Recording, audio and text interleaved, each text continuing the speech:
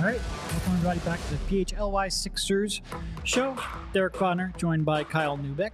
You know, we've got some tiny bit of news. We've got some injury updates, maybe. We got to preview Boston. You got to make me wear some stupid hats. We got some trade. Derek's favorite part of every week is when I would make him wear stupid hats. We got some trade rumors to discuss. How you doing, Kyle? Well, you know, I did just see you not quite 12 hours ago. I pretty much saw you, went to sleep, woke up, and saw you again, which isn't necessarily how I would typically want to structure my day, but I do enjoy the fact that we have some Sixers basketball to talk about. Not how good. I don't know how good it is for both of our mental healths, but, you know. If only we had a third person who could join the show. I'm doing well, though. You know, we have at least a little bit of news to talk about, which you're always hoping for when you do a post-game show and then see on the schedule, oh, hey, we have another Sixer show to do today. Yep. So where do you want to start, Eric? Do you want to start with? Well, do you want to start with the immediate in terms of what actually impacts the team, or do you want to start with the speculative? I want to start with the speculative. Right, we'll get to the news at some point. Like, who needs news? Who needs who's going to talk about, or who needs to know who's going to play in tomorrow's game? It's all pointless. We have some Toronto Raptors to discuss, which we definitely have not done at all in the history of this show. So I guess, you know, there was an article from Michael Scotto over at Hoops Hype where he basically went through every team and listed the players most likely to be dealt in the coming months. For the Sixers, it wasn't necessarily a surprise. It was all of their expiring contracts that they acquired. They're at the top of the list. He mentioned in terms of people the Sixers might target, primarily the ones mentioned were Dorian Finney-Smith, OG Anunoby, Pascal Siakam. Is there anyone there that I'm missing from that group? I think there might be one more. Levine, sure. I think you and I have both shot down that idea 100 times, so we can probably just leave. We have Levine. Only talked about the Raptors players 99 times, so we will include those in this list. I don't think there's anything necessarily too shocking. Like, Finney-Smith is the one that we haven't discussed the most. So maybe we start there, but he's also the least interesting. Maybe perhaps the most realistic, but the least interesting. You know, he's a guy who's shooting real well from three this year. Had a down year last year. He was shooting in the low 30s from three, but before that, he was a pretty good three-point shooter. You know, certainly, like in terms of a bigger wing player, bigger forward, fits. You want that shooting. I have not been impressed by his defensive play so far this year. You don't know whether or not that is just the team he's playing for, a system he's in, but he's interesting. What was the listed price there that Scotto had for him? Yeah, so this is kind of where the rubber meets the road, I would guess. So Scotto says the rival executives expect the Nets to continue to have a high asking price worth the equivalent of 2 first-round picks if they trade him with the hope that the asking price will drop closer to the trade deadline. I mean, that's pretty obvious. There is absolutely, I mean, I'm not going to put my reputation at stake because you never know, but if they get 2 real first round picks for Dorian Finney-Smith, I don't know what has happened in the world. That is mighty big of you to think that you have a reputation to uphold. Well, the show at least has a reputation to uphold. I don't know what the reputation is. We do have an awesome show. Great job from Dave in the chat. So I don't know how awesome it could be when we're 3 minutes into it, but I appreciate it. I appreciate the kind words. No, look, Finney-Smith, like I said, I think his defense has not been as locked in as it was in prior years. You know, he was a pretty good two-way player in the past. He probably can be again. He's a guy who has gotten to where he was. Was he undrafted, I think, or was he a second-round pick? I thought he was a late second-round guy. Might have been. I forget exactly. But he's a guy who came in the league and really had to prove his way. And he did that with pretty good, like I said, I'm going to air quote 3 and D because he's not an elite three-point shooter. He's not a lockdown defender, but he's a contributor on both of those aspects.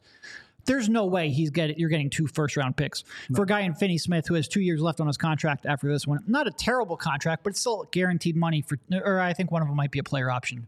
Guaranteed money for 1 more year, a player option after that. You're not getting 2 first-round picks. Now, granted, it is November still. You've got months until the trade deadline. You expect that to come down. If it ends up being like a fake first round at the deadline and you don't have any other options, maybe you can consider it. But 2 first-round picks is astronomical. There's no way. There's no way. So let's go over the positives with Finney-Smith. He's increased his three-point volume. He's up to about 6 a game, and he's shooting the lights out this year. He typically has been seeing that like 35 to 37, like average to above average range. He's making 44% of his threes on 6 attempts per game. Which makes you think, like, is he just trying to sell out high when he's on a hot streak? Yeah. And that would be the concern is you never want to, especially shooting, which in smaller samples can be very volatile. you don't want to overpay because, the guy's having a career best shooting year. And as we saw with Tobias Harris, when you go from... Well, even in larger numbers, it can be extremely volatile. Look at Finney Smith, 2018-19, 31%. Then the next 2 years, he shot 37.6, 39.4, 39.5. That's 3 years I can't math. And then he had another year, 33.7, and then 44.1. So he's really been up and down, even though he had 3 pretty consistent years in the middle of that. It's still year to year, it can be pretty volatile. And when you get into a sample size of like how many 3-point attempts we talking about with that 44%, 100, 102, that's very small. And this is one thing you're running a lot scouting the draft. Even 100, even a 200, even a full season sample can be misleading. You don't want to overpay based on results that don't jive with the rest of his career. And again, I think he's a good 3-point shooter. Like the 37, 39, that's probably what you can expect from him on average. With a down year here, up year there. 44, you can't count on that. You just can't. Yeah. There's no way. And I kind of put him, you tell me whether you think this is fair or unfair. I think he's similar-ish to a Covington, where the vast majority of his shot attempts are going to be threes. You're not going to ask him to create a whole lot. To your point about his defense this year, how much do you think, what percentage of his shot diet do you think is from 3-point range? I see I see 3/4 of it. If I had to, and I give you credit because I see his basketball reference page on your screen. You didn't scroll down to get the exact number, so you didn't cheat the system. 67.1% this year. So, look, he's not a guy who's going to take you off the bounce. It's why when he played next to somebody in Luka Doncic in Dallas, I think that's when he really came into his own during his career, because Luka could just create everything, and he just stands there and he's ready to shoot. So that worked out well for him. I don't think he necessarily has if Harden was still here, maybe he makes some more sense. But I think the big thing, and the reason the Sixers probably steer away from him, is the future money. Like, it's not a little bit of money. He's going to make over $14 million next season. And then he's got a player option for over 15 a year after that. And, look, if they were to make a series of trades at the deadline, that they're not hoarding the cap space anymore. They're saying we're pushing our chips in and we're getting like the guy or the third guy that's next to Tyrese and Joel. Then you could say, okay, with what's left over, maybe we do get a Finney Smith, and now he's part of the core for the next 2 seasons, whatever it is, a season and a half, we could say for sure. Then that makes more sense. But in the position they're in, where that move hasn't happened yet, I don't really see it. I don't see the logic to it. Stole exactly what I was going to say. If you get to the trade deadline, you have another trade lined up where you no longer care about that cap space, then you can look at smaller deals like this, where you give up maybe like I said, a protected first, you have an extra one to spare. Mm-hmm. Maybe that major move that you had didn't end up costing you all of your assets, so you have something to play with. Then you can look at something like this where you can match salary, add an additional, because we've talked about in the past how Daryl does like to take his expiring contracts, turn them into similar role players who have 1 or 2 extra years on their contract. He likes doing that, just not in a situation where he might need that cap space in a couple months if he strikes out at the trade deadline. So this isn't the kind of move that you would make now, for sure. It's not a move that's ever going to be made for 2 first-round picks. But if you get to the trade deadline, you have your major move lined up. Now you're not going to have cap space anymore. And also, Brooklyn comes down off their asking price. Sure, something like this, like I said, a role player with more years left on his contract could become appealing, but the situation has to change. The circumstance has to change around that trade. And right now it has not. Yeah. So 2 guys that might change the situation a little bit if the Sixers were to trade for them. The Toronto Raptors players that, as Derek mentioned, we've probably discussed 99 times at this point. But not 100, so we'll keep going. One of them more so than the other. And in Mike Scotto's report over at Hoops Hype, which you guys can go read for yourselves, name drops Pascal Siakam and OG Anunoby once again. And I got a real kick out of... There's a paragraph in there. It says, after losing Kawhi in free agency, Kyle Lowry to the Heat, and Precious Achiuwa and for Precious Achiuwa and Goran Dragic, and then losing Fred VanVleet to the Rockets in free agency, Toronto is concerned about potential teams who could give Anunoby a shorter term max contract. It's like, buddy, you should have been concerned about losing all those players at the time. Like, I don't know why you're extra motivated to keep OG because other guys left in free agency. You should always be planning for, if you're not going to re-sign these guys, and it seemed like at no point was there a realistic chance to bring Lowry back or bring, I guess Kawhi was sort of up in the air, but not really. The writing was on the wall for that one. And VanVleet, they weren't giving the money to. So I don't know. That part struck me as very funny as a people have said a notorious Masai hater on social media. I mean, look, I'll give him a little bit of credit from growing from his mistakes. Sure, it should have been obvious, like in you theory, said. Anyway, we don't actually know. Right. But Scotto also says up above there, where if Toronto is willing to pay up for Siakam, they'll keep him, an NBA executive opined. I think the same goes for Anunoby too. So he probably believes that he has a good chance of keeping them if he wants them. The question is, is he willing to give them the money that it would take? We don't know that. Masai might not know that, but he will have to by the trade deadline. Yeah. So I think we've said this on the podcast. Siakam, to me, I won't say it's 0%, but seems wildly unrealistic for a bunch of reasons. I don't think he's the cleanest on-court fit, and I think the dynamic with Nurse is not great as well. I don't think he's necessarily signing off on trading for Siakam. So I was going to ask that. You think OG fits what the Sixers need and fits alongside Embiid and Maxey better?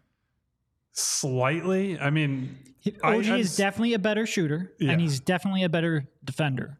Siakam can dribble. He can dribble. That helps. And he can make decent decisions, especially because he's got size to pass over the defense. He's a better decision maker. I don't think either of them are perfect as like the final piece, which we've gotten into on the show. Unfortunately, there is no perfect final piece out there right now that's available. Like Levine, for example, he's the most gettable guy, and he is. I don't know if you've watched the Bulls at all recently. Train wreck. But he is like completely checked out. They are infuriating to watch. Infuriating. It's so bad. Like very clearly doesn't want to be there. DeRozan has some nights, but it's mostly just like completely detached basketball. I really feel for the Bulls fans right now who are going through this, who, they did win 6 titles in the 90s, and that was probably awesome to go through, and it's just been nothing but mediocrity. Also a quarter of a century ago. Yeah, nothing but mediocrity at best ever since. I wouldn't even call this close to mediocrity. No, and they might have the worst future in the league. Like, there are very few teams that are behind the 8 ball like they are. Just ugly. But yeah, I feel like OG makes sense in a future for Toronto that is kind of built around Scotty Barnes, where you're going to hand a lot of those ball handling responsibilities to Scotty that Siakam has right now, and OG can be that off-ball secondary creator, number 3 type, depending on how the rest of the roster shakes out. And it makes probably more sense to move Siakam mid-season than Anunoby if that's kind of the plan moving forward. But it's hard to get a read on what Masai wants to do ever. And frankly, like last night, they came out and they beat Phoenix, and that was pretty much a wire-to-wire win with both Durant and Booker available for Phoenix. And you could kind of see the vision in that game, from what I could tell, of why he wants to keep all those guys together. Like, they're a long, athletic team that if they can score enough, can really suffocate some teams on the perimeter. But yeah, I don't know. I doubt that Masai is going to put these guys on the table for anything less than a king's ransom. And I just don't think the Sixers are inclined to pay that for various reasons, whether it's the on-court fit, the upside, or Nick signing off on it in the first place, which I just don't think that. In Siakam's case specifically, I think OG, that's probably a bit of a better relationship, but I don't know that for sure. I think it's probably a bit of a cleaner fit too. Even if he doesn't have the ball handling that you want, the fact that he is such a versatile defender and is a more reliable. The shooting with Siakam scares me quite a bit as a third, at times off-ball kind of player. I would certainly like his creation for minutes when Embiid or Maxey are on the bench, but when they're both or all on the court, I think the fit is a little more questionable. And also, I think the league. I'm actually a little curious how the league values these two, because they're both kind of having a little bit of a down year as Scotty takes on a little bit more of the offensive workload. But I feel like the league, there's probably wider interest in Siakam, or at least there was maybe coming into this season. I don't know if that's changed at all. But if there's wider league-wide interest and he's less of a fit on the Sixers for various reasons that you laid out, I do think he is the less likely of the two options. Yeah. So let's take a quick break real quick, and then we'll get back to the trade rumors that Derek never wants to talk about. How about that? Well, and then we can transition to the hats that I never want to wear. So there you go. It's the Derek Bodner show today. It's all about him. We have a new sponsor, or it's a new sponsor you guys are familiar with, Pennsylvania Dairy Farmers and Team Chocolate Milk. Professional college athletes. Your ad copy there, buddy. Yeah, listen, I'm not responsible for the ad copy. I just kind of read it. Professional and college athletes have known about the power of chocolate milk as a refuel and recovery beverage for a long time. Chocolate milk provides high-quality protein for muscle repair, electrolytes for hydration, and calcium for strong bones. And that's why studies consistently show chocolate milk is an ideal sports recovery beverage. So whether you're recovering after a workout at the gym, a run around Boathouse Row, or a bike ride on the Schuylkill Trail, chocolate milk is an ideal post-workout beverage. Taking care of your body doesn't end when the clock hits zero on your workout routine. So give your body what it needs to properly recover. What could be better than a scientifically proven recovery beverage made right here in Pennsylvania that also tastes great? Learn more about how chocolate milk can help you refuel and recover after your next workout by visiting teamchocolatemilk.com. We also want to tell you about Wheelhouse Cards. Wheelhouse is our go-to sports card, gift, and apparel shop in the Delaware Valley. Their motto is cards and community because love of sports unites us all. They carry all of your favorite card brands like Topps Chrome Baseball and Mosaic Football, as well as t-shirts, hats, and hoodies from brands like Mitchell & Ness, 47 brand Junk Food Starter, and Scheib Vintage Sports. Looking to grade your sports card collection? Wheelhouse offers PSA grading submissions. They also host tons of different family-friendly events and birthday parties every month. Stop into either of their stores in Wayne or Westchester, open 7 days per week at 11 a.m. Use code PHLY and get $10 off any purchase of $25 or more in store. Also, be sure to give them a follow on Instagram at Wheelhouse Cards. So, by the way, Dave in the chat is saying, know what's great? Milk with any dinner, especially spaghetti. I'm not sure that I agree with the last part of that. And I was about to say, I'm not sure. What did you eat when you had pasta or what did you drink when you had pasta growing up? Probably usually just soda. Because I was going to say, I did not realize that people drank soda with Italian food or pasta. See, we just drank soda at like every meal. Okay, well then that makes more sense. Until I watched The Sopranos and they'd sit down and have a big family style dinner on The Sopranos, and Tony was always drinking a Coke or a Diet Coke, and it was like, wow, I never even thought that you could combine those things. It was like a real eye-opening moment I would have been like, when did The Sopranos start? 02, 03? So I probably would have been like 13 or 14, something like that. Yeah, up until that point in my life, I had no idea that was a thing. And now I proudly will have a little Coca-Cola with a spaghetti. There you go. No, so like I said, we had soda at every meal. It's one of the habits I would love to kick, and I've tried numerous times, and I'm not great at that. Wow. Get you on that AG1 or chocolate milk, man. That's where you got to head in that direction. We did have some people name dropping while we're on the Toronto subject, Dennis Schroeder. And yes, he's a guy who could create as a 6-man type guy. Is also in that category with Finney Smith where he's making $13 million next season. Right. And I don't think he's a good enough player to dent your cap space plans at all for next summer. So that'd be a thanks but no thanks thing. I got to live up to my end of the bit and say Tyus Jones. That's why he's such a perfect fit. I also just don't trust his outside shot enough. I know he's shooting the ball better this year, but I don't trust that shot. Like we said, there can be seasons that someone can shoot well and it can still not be real. There can certainly be 2 months into a season a guy can shoot well and it not be real. I do not trust that outside shot for Schroeder. Gavin also asked how much money for a Gavin, the Philly sports enjoyer ad read. You're gonna have to talk to our sales team on that, Gavin. But I'll run that up the flagpole, and we'll talk to your people, or maybe you directly. Yeah, that's above my pay grade, buddy. Derek and I just worry about what we're talking about on the show. The good thing is it's now on the record, so the people listening, we'll have our people reach your people. There you go. All right, you want to transition into some real news, as you would say, or news updates? The major news here is that both Batum and Kelly Oubre Jr. were full participants in practice. So presumably, and again, Kyle and I are not on the road, hence why you can see us in a studio.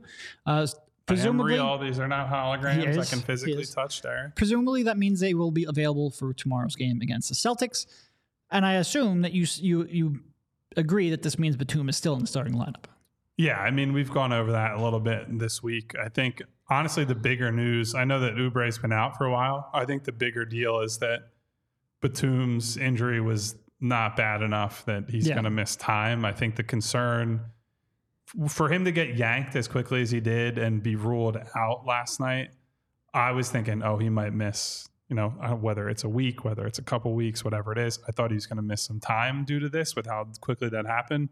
maybe it's because they were down 25 points at the time that they ruled him out. But it was good to hear that Batum is still ostensibly available. And certainly great news that Oubre is on the right track and sort of was trending in the same direction that Derek updated you guys earlier this week at practice. But I don't think it's much of a decision at this point, honestly. Like Batum makes sense with the starters, and Kelly with that bench group is going to help them out with what they need. Yeah. Like we mentioned earlier in the week, Nick ruled Oubre out for last night's game. Always maintained there was a possibility he would play here on Friday, and it looks like he will play on Friday, assuming there's no kind of setback or pain or anything associated with that, which I can't imagine they're going to have a full practice here today, so probably he will be good to go. And I agree with you. Like when you look at the overall plus minus of the various starting lineups, it's actually kind of wild. On the season, they're only at like, if you take the 4 consistent starters, Maxey, Melton, Harris, and Embiid, with any lineup combination, I think they're at like a +4 in like 700 and something possessions. That's not good for starting lineups. Certainly not good for an Embiid starting lineup.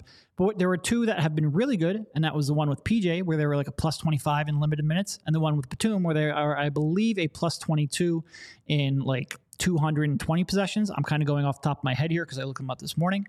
The other 2 main variations are pretty far in the red, including Covington and including Oubre. With Oubre, they were a -7 in right around 200 possessions. Now, none of those counts are high enough where you would actually put too much stock into them. That's sort of why I wanted to look at the core 4, because that has the highest sample size.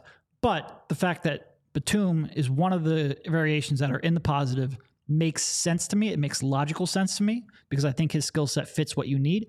So I would certainly keep him in there because he has succeeded and the team has succeeded while he's been there. Yeah. And look, I think easing Kelly back in a bench role is also probably the way to go, just from a conditioning and reintegration perspective, right? Like, I know that Nick brought Nico in. Like, Nico misses a few games due to personal reasons, and then he's just right back in the starting lineup, playing as many minutes as he wants. And Nurse has tried to stick with the same rotations and what have you, but I just think it's easier to, hey, Kelly, go out and play, 8 minutes in the first half, 8 in the second, whatever it is. I don't know if there'll be any sort of restriction on him. But on top of that, I just think, to your point, Derek, I think the basketball fits make perfect sense. I mean, we've sat here and raved about Batum's entry passing, their ability to run some different sets with him on the floor. I know there was one that was highlighted, I can't remember who by, the other day on Twitter, the variation of horns they've been running with Batum sealing somebody at the elbow. And then I think that might have been our boy Krell, because he might be in the chat right now. So if you get that and don't credit him, like, he will cause all kinds of havoc. I don't actually remember, and I don't want to credit or miscredit someone. So it popped up the other day, and it's an example of what you can do with Batum, right? Because he's a big target hit with a pass. He's a very good entry passer, as we've seen during his time here already.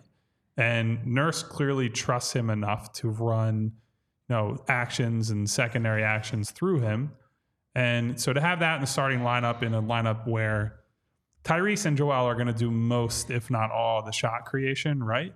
Hopefully. That's not true for the backup units. Those units have needed a lot of help. It's why every show I bring up Tyus Jones or a different backup ball handler who might be able to come in and help this group get better with Maxey off the floor or with Embiid off the floor. And I think Kelly can do that in a small way by being the number 2 or number 3 guy, depending on the configuration in those bench groups. So as I said the other day, I'm way more excited to get Kelly back than I would have been when they signed him in the offseason. And, we had our preconceived ideas and impressions about him. And, we'll see if he actually plays or not, but seems like good news today. And also, I think it could make some of the other pieces slide into their more natural role, which might mean Marcus off the bench. Because at this point you can have Embiid, obviously your starting center, B-Ball Paul as your backup.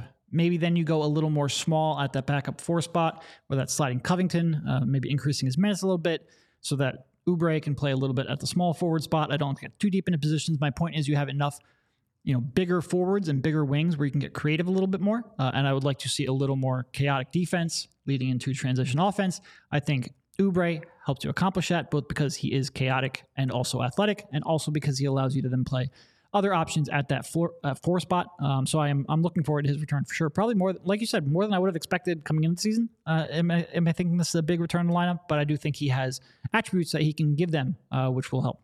Yeah, and look, like this Celtics team has changed quite a bit since the Sixers played them in the playoffs in 2018, and now they've played them 2 more times since then. But since that first series of this like Joel Embiid era that these teams played together, we've seen that in matchups against Boston, if you put guys on the floor that can't do much with the ball in their hands other than shoot, the Celtics have tortured the Sixers and, completely phased those guys out of lineups. Going all the way back to the very first meeting in the Joel Embiid era. Yeah, like Robert Covington was a very solid starter that entire season, and then they played Boston and he couldn't hit a shot, so Boston was like, well, we just don't care about you and we're not going to defend you, and it made the Sixers change their lineup. So Oubre coming back and giving you, a wing defender, like a wing-sized athletic defender that can help out with the Tatums, the Browns, Drew Holiday, even Derek White has had a pretty good year this year already, and use him as one of the matchups against those guys. That's helpful. It's also helpful that if his shot's not going down, and you hope it is after he started the year absolutely on fire, he can beat a closeout and he can get to the rim, and he was doing a decent job, getting fouled. He was a good off-ball cutter along the baseline off of Joel Embiid. Not necessarily post-ups, but also face-ups from the elbow as well. So he adds a different dynamic and dimension off the bench, or even if they were to start him, I think that's pretty unlikely, but just adds a different dimension to the team that I think is sorely needed, that we've seen a little bit of that since he left the lineup. We have David in chat saying, does the surprising play and great fit of Batum change what Morey will look to do with the roster? I wouldn't say it changes what he'd look to do with the roster. It might change how much you would try to protect Batum in a trade, right? Now, if they're trading for expiring guys, I don't know how much value Batum has to, for example, the Toronto Raptors, right? Batum makes sense in, I think if they were to ever say, we're changing our stance on Zach LaVine and we want to push chips in for LaVine, knowing what Chicago is like as an organization, team that always wants to be like some baseline of competitiveness, and they don't want to do full teardown. I think they, at this point, feel like they already did their teardown recently, and they would probably try to stay reasonably good. I think they might be interested in Batum. I don't think Toronto would be, but it'd be a case-by-case thing, right? A team that's moving a talented guy but still wants to compete, I think Batum has a lot of value, but I think the Sixers now have a lot more incentive to try to keep him because Batum's been an absolutely effortless fit for everything they've been doing. Nope, I think that is the right way to approach it. On the one hand, I think Batum is versatile enough that whoever the Sixers acquire, he can play off of them, so I don't worry about that. I do think that he has probably played well enough there where you make an effort to make sure he is not in the deal. He probably has more value to the Sixers than he will be to whatever team he is being traded to or hypothetically being traded to. Since you have enough expiring contracts on the roster, you can probably get around that. But I think of the ones that they have, of the potential matching salaries that they have, he is the one that's going to have the most value. So I agree with almost everything you said there. Well, if you want to go see Nico Batum and Kelly Oubre and all the rest of the guys, and also Joel Embiid and Tyrese Maxey, I feel like they're more than a yada yada. Small but details, but if you want to go see them, I know the place to go, the Game Time app, because buying tickets to your favorite events shouldn't be stressful. And Game Time is the fast and easy way to buy tickets for all the events near you, whether that's sports, music, comedy, or theater. There are killer deals on last-minute tickets and their best price guarantee, so you can stop stressing over the tickets, start getting hyped for all the fun you'll have. Derek, I got shot down by my wife 2 separate times recently for events that are going on in the city. I saw, and I am not Mr. Festive or Mr. Cultured, I saw that the Nutcracker Ballet was here, and I was like, I'll ask if my very festive holiday spirit wife wants to go. She goes, nah, I've seen it enough times. So maybe you and I will have to use the Game Time app to go on a team bonding trip to the Nutcracker, since I already got turned down by my wife. But if we do go end up looking for tickets, I know that Game Time is the place for last minute ticket deals. You don't have to plan months in advance. Game Time's got deals on tickets right up to the day of the event. Exclusive flash deals on tickets for everything that you can imagine. Basketball, baseball, concerts, comedy, theater, and more. And the Game Time guarantee means you'll always get the best price. Find tickets in the same section or row for less. Game Time will credit you 110% of the difference. So snag the tickets without the stress with Game Time. Download the Game Time app, create an account, and use code PHLY for $20 off your first purchase. Terms apply. Again, create an account and redeem code PHLY for $20 off. Download Game Time today. Last minute tickets, lowest price, guaranteed. And no, Papas, there will not be a new ballet podcast. I promise you that. I actually don't know, outside of like dance recitals for my little sisters growing up, that I've ever seen ballet otherwise. I was going to say, if you think you're uncultured, I am not carrying that show. There is no chance.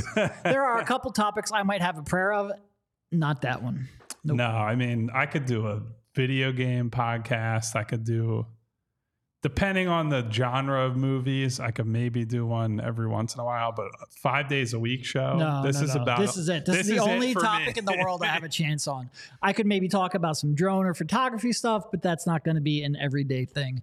Nope.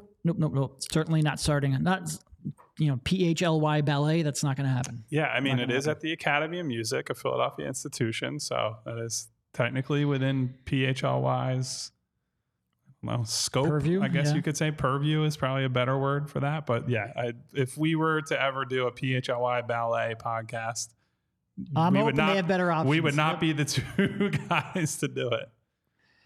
Where do you want to go with next, Eric? Or I guess we didn't really talk about the matchup with Boston, right? We talked about Kelly and Batum. I guess, is there something specific that you are looking for in this game, whether it's an adjustment, a rotation change, or it's something that they need to do differently? That obviously they won the first matchup, and I think we both agreed we're pretty clearly the better team in that game. Until the final 2 minutes or so. Yeah. But at the follow-up matchup, they had some real struggles, and I'm wondering if anything jumped out from there that needs to be corrected. Yeah. I mean, a lot of it comes down to who played. Batum was not available in that game, was he? Batum was not available. Yeah. It was also, I believe, Porzingis and Jaylen Brown were both out, if I remember correctly. Yeah. Yep. So it's really tough to take too much from that one. That was part of what made that game frustrating, was the fact that they had two of their high-level starters out, and they still won that game. It goes back to a lot of, I think, what we would have said coming into the season. How does Maxey respond against a tough matchup? He's had ups and downs against that team. And how does Embiid survive against a team that can go 5 out pretty much the entire game? So I don't know if there's anything too much new there. But also, how does Batum handle Tatum or Brown, whoever he's matched up against? There's individual matchups that I think are pretty interesting, because that is still a team that they have so much space and they have so much ability to attack mismatches. And the combination of those two makes them real hard to defend at times. And especially against a team like the Sixers, who wants to keep Embiid near the rim. How does just all of that work together? I think that is going to be real tough in every matchup. Yeah, and Dave in the chat says, can we please make Horford look as old and slow as he did on the Sixers? I would say that was my number one complaint that I made during and after that game, was that, and this has long been my complaint about how the Sixers have approached the Celtics matchup.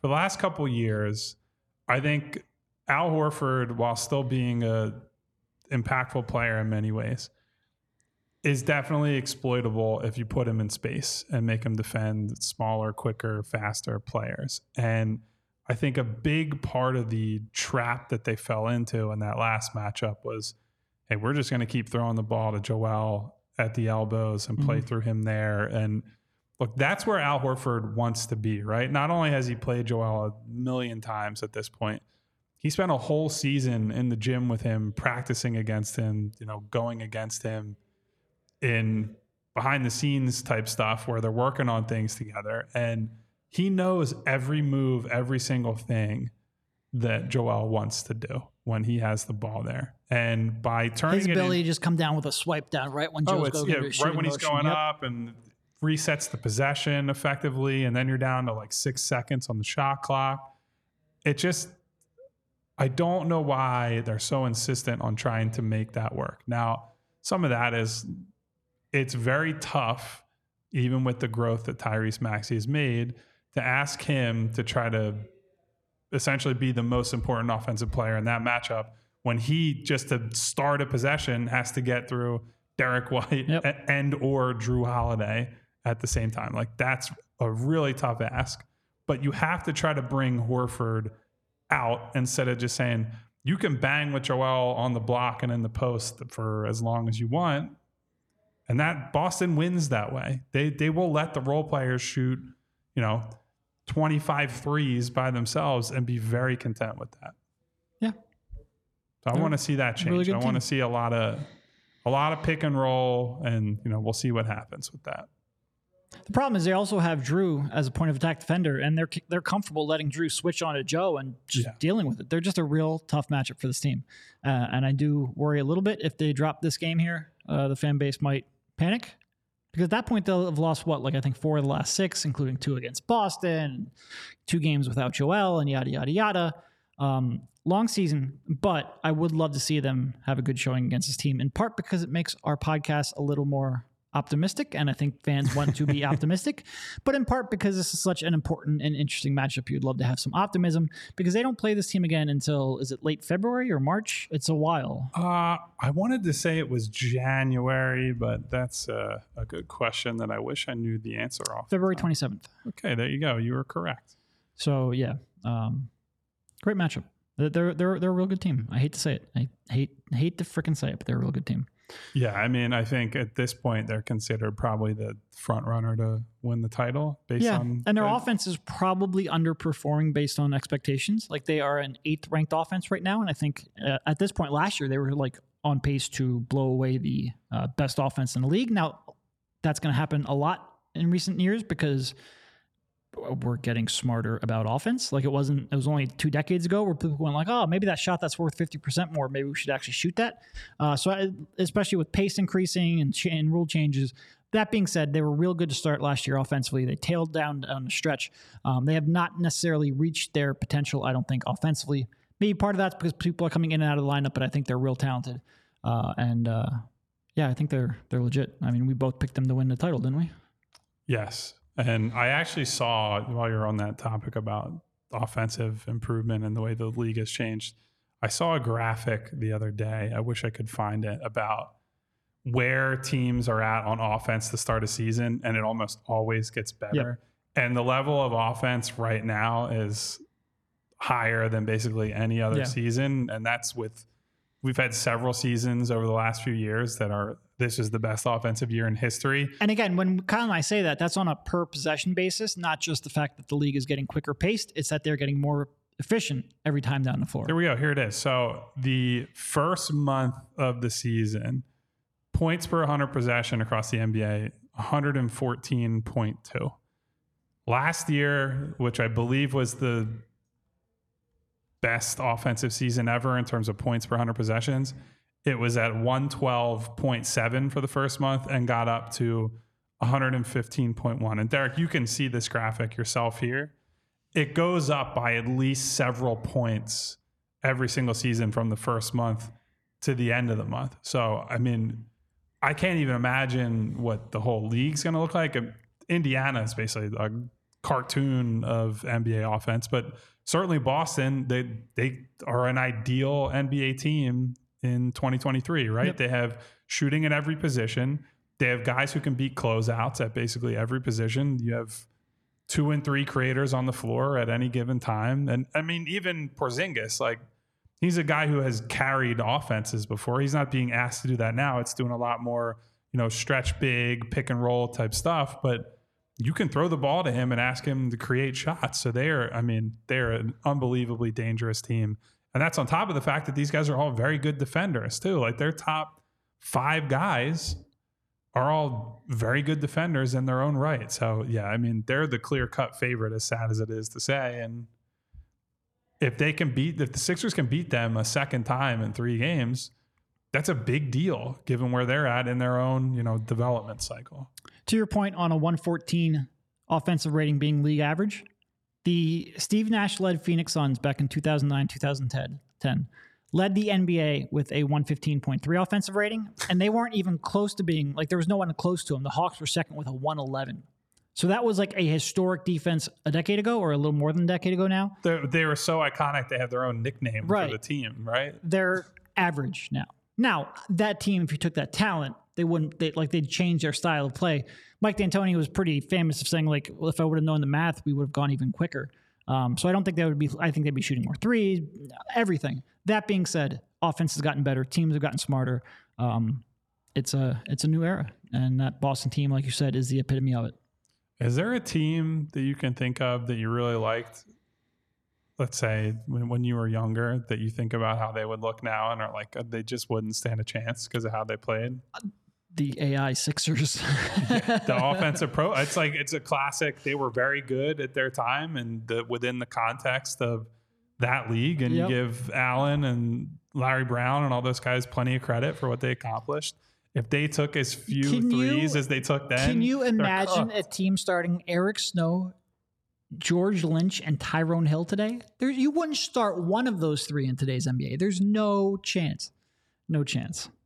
And look, I love that team to death. It was incredibly entertaining. I enjoyed that. That's part of the reason I got into basketball was watching that team. You would never construct a team like that today. Never. And thank goodness for that. Honestly, I spent a lot of time wondering, like, man, if they would have just had like some shooting around AI, because like we talk about it, we got the free throw line so much, you got the paint and the rim so much. Like, just imagine if he had any kind of space whatsoever in a modern approach to basketball. Forget Allen Iverson shooting better from three or more threes. Even without that, he would be so unstoppable if he had modern day spacing. I would love to see it.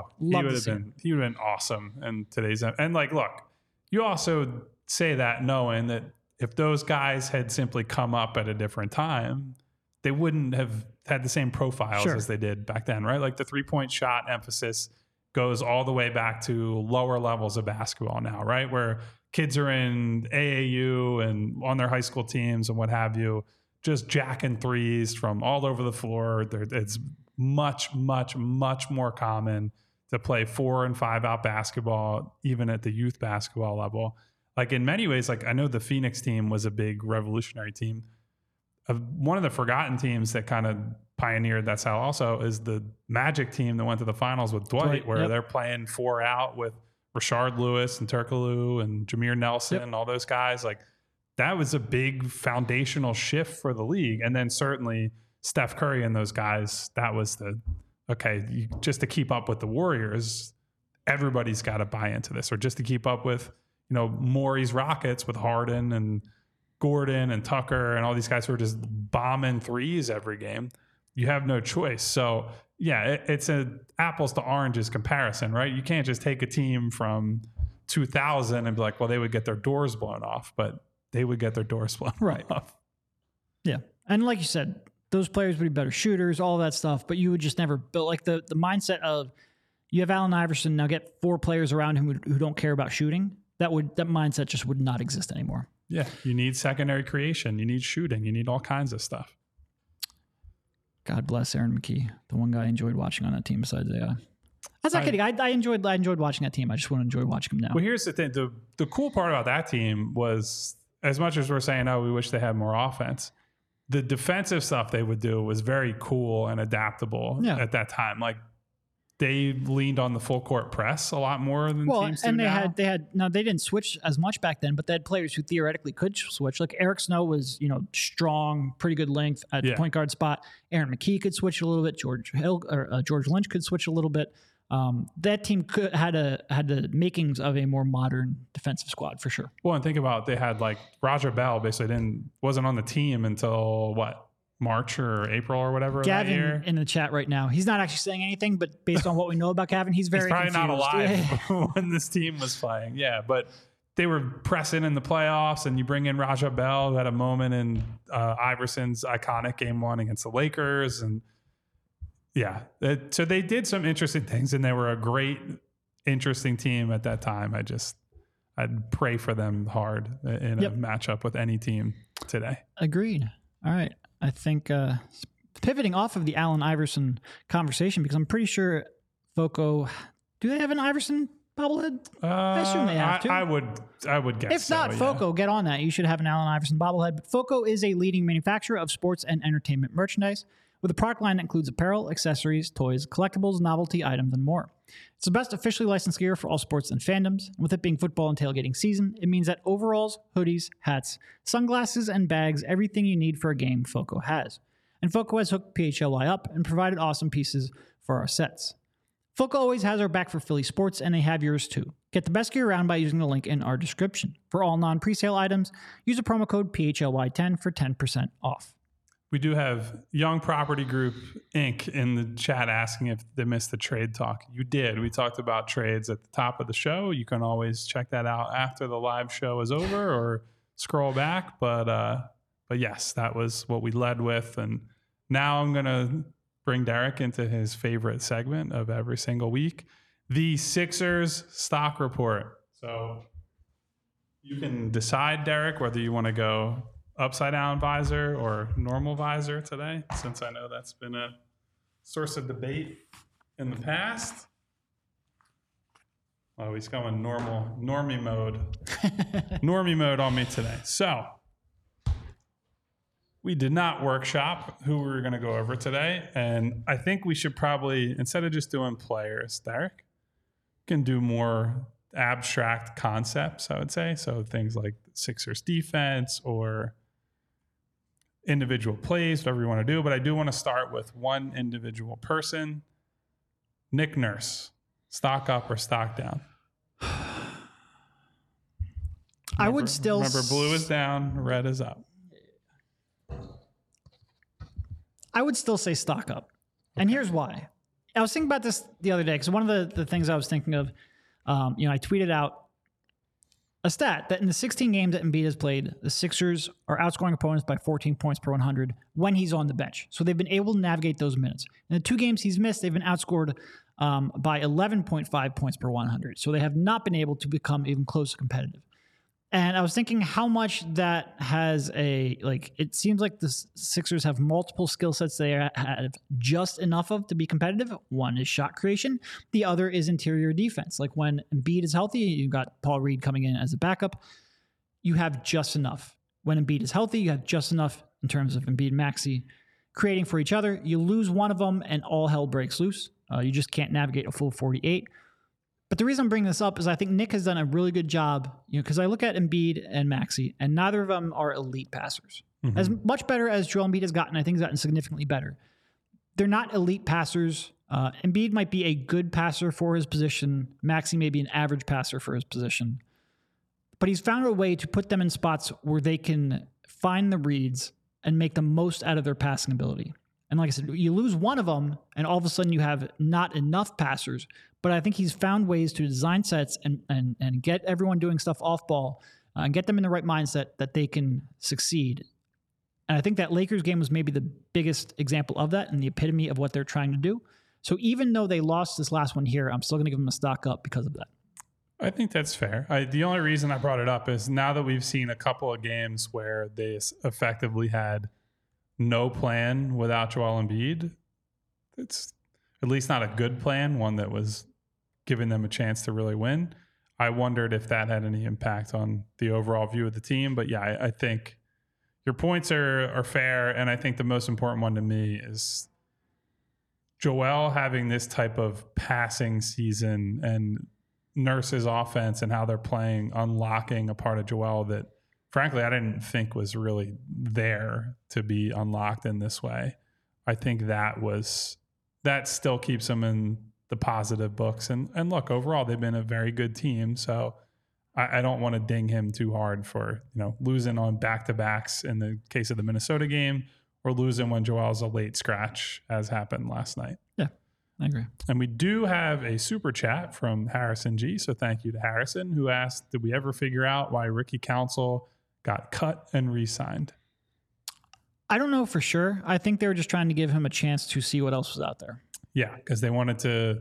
It was Smart, right? Javonte Smart that they brought in on the two-way deal, and I think I'm sure Council and his agent, knowing that there was another two-way guy coming in, probably said something to the effect of, "Let's see if we have another chance out there." took a look at things and ended up coming back. And I don't know. I always just assume there's like some kind of money laundering going on when something like that happens. You put an accountant advisor on Kyle and he starts talking about money laundering. Yeah, I don't know. Real mob move, if I would say so myself. All right. I think this is probably a player that we've given stock up to a couple times this year, but this one is probably different. Tobias Harris. Oh, I mean, big ol' stock down, ladies and gentlemen. And we did rant about this, or I ranted about this a little bit on the post-game show after the Pelicans game. But I think you can see that when he's not hyper efficient, and look, he shot 50% from the field against New Orleans. That was fine. The warts to his game really show up a lot more. Like the fact that he only took 2 threes the entire game on a night Joel doesn't play, and has been fairly gun shy from there for a lot of this year. You know, there have been some nights where he's been confident. He stepped into some threes, and even when he's been a little bit cold, is still taking the shots that he needed to take. But overall, I just think that the volume is not there for him this year. It never has been. He's at 3.4 threes a game. That's actually a full attempt less than what he was taking last year under Doc Rivers. So he's regressing. This is his lowest. Yeah, it's bad. His fewest attempts since 2020, 2021. And before that, the last time he was under 4 attempts a game was in Detroit in 2016-17. That's just not acceptable. Like, he is the clear-cut third guy on this team and this roster right now. That's not an ideal situation to be in as a franchise. I think Derek and I both said last night, if he's your number 4, you're really cooking. But if he's your third guy, a lot of trouble ahead. And I think you're seeing the reason why for that, right? Like, he can scale up from time to time and beat up on some bad teams. And, you know, he has helped win them some games without Joel in the past, but the streakiness is just a lot to deal with for a guy that is making $40 million. Like, as much as you want to try to set aside the contract because it's an expiring at this point, it is still a big anchor on the team and impacts how they build the rest of the roster for this year and this potential playoff run. So, you know, as much as he's had a good start to the year, I think the last week, maybe 2 weeks, has been pretty rough for him. Yeah.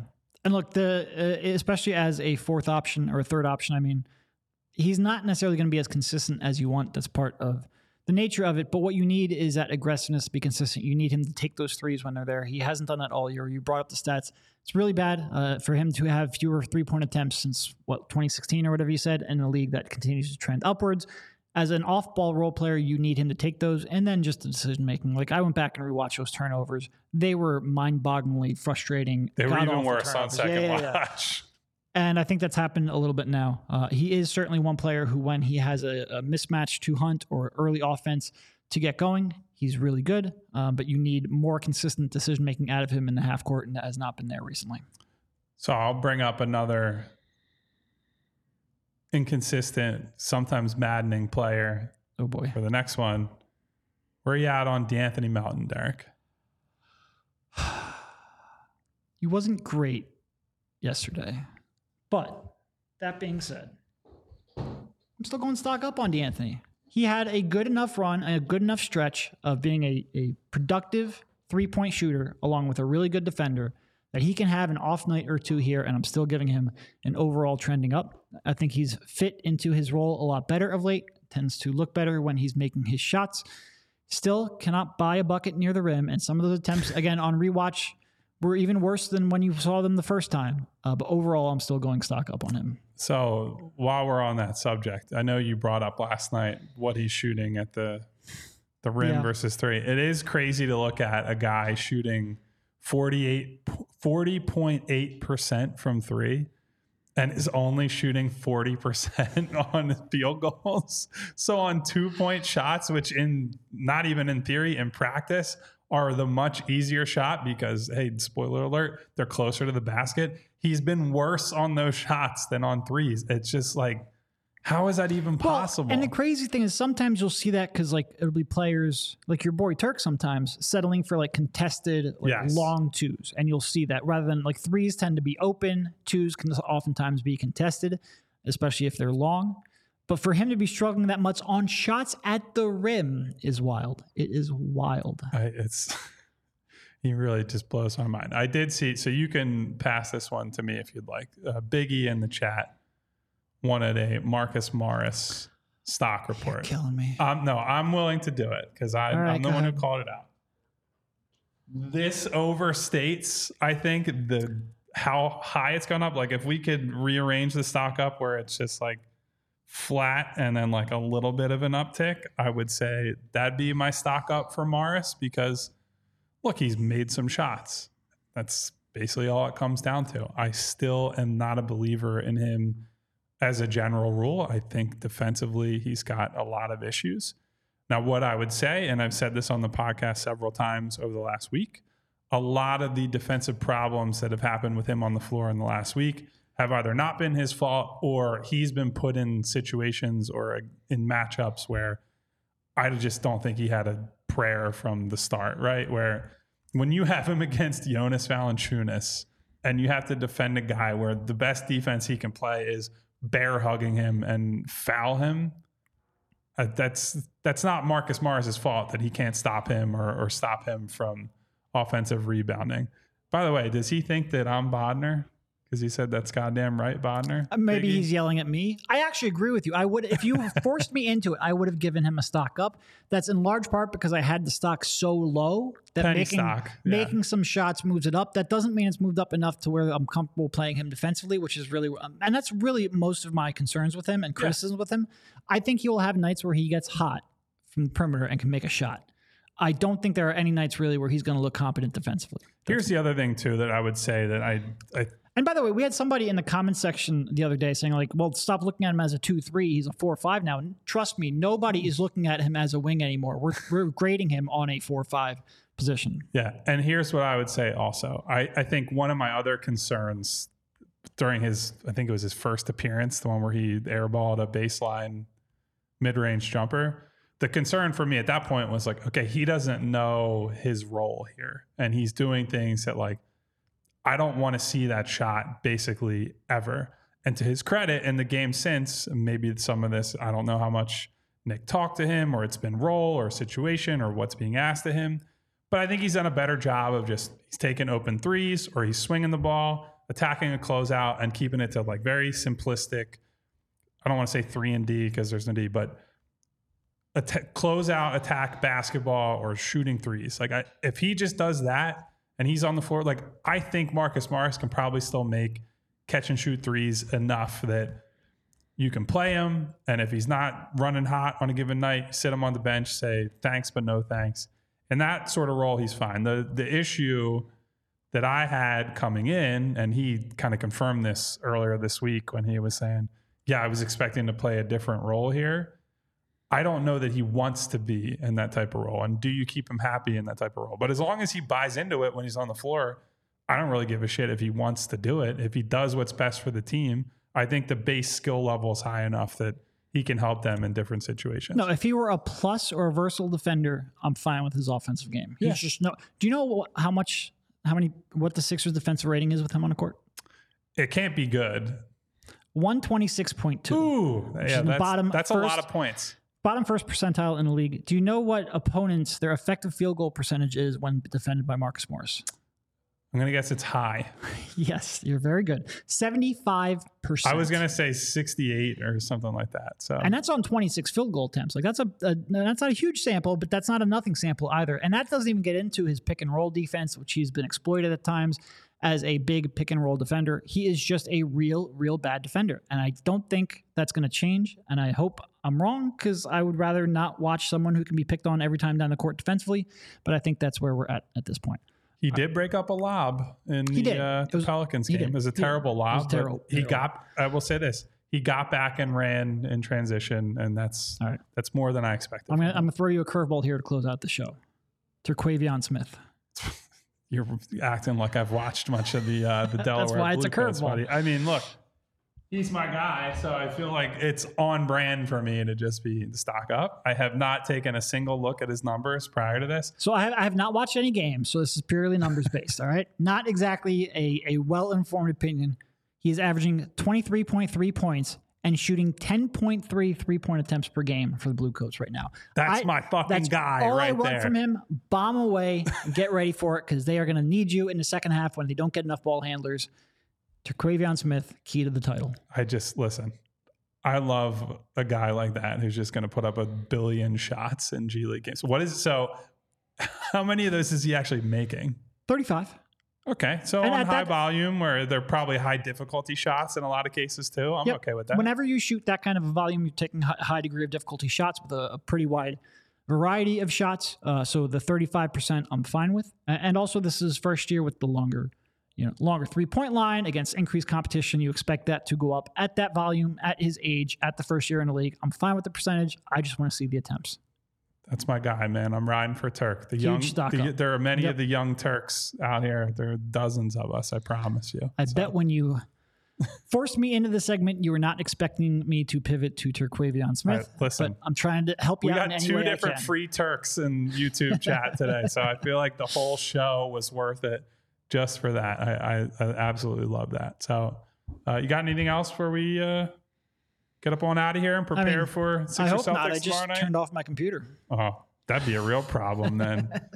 But so anyway, on our way out, guys, want to say thank you to everyone for being here. My guy Money Mar, Sam Mayer, Dave, Biggie, Puppas, Brian, Bootzilla, got an anonymous. It could be anyone.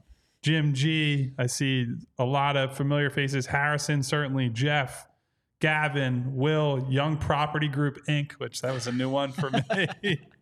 Love all you guys for being here each and every day. Do you think now we're going to get people like putting their company businesses in here? Just listen, man, they get shout outs.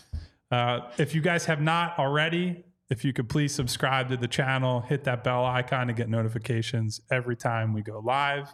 Hit the thumbs up button on this specific video. That also helps us out a great deal.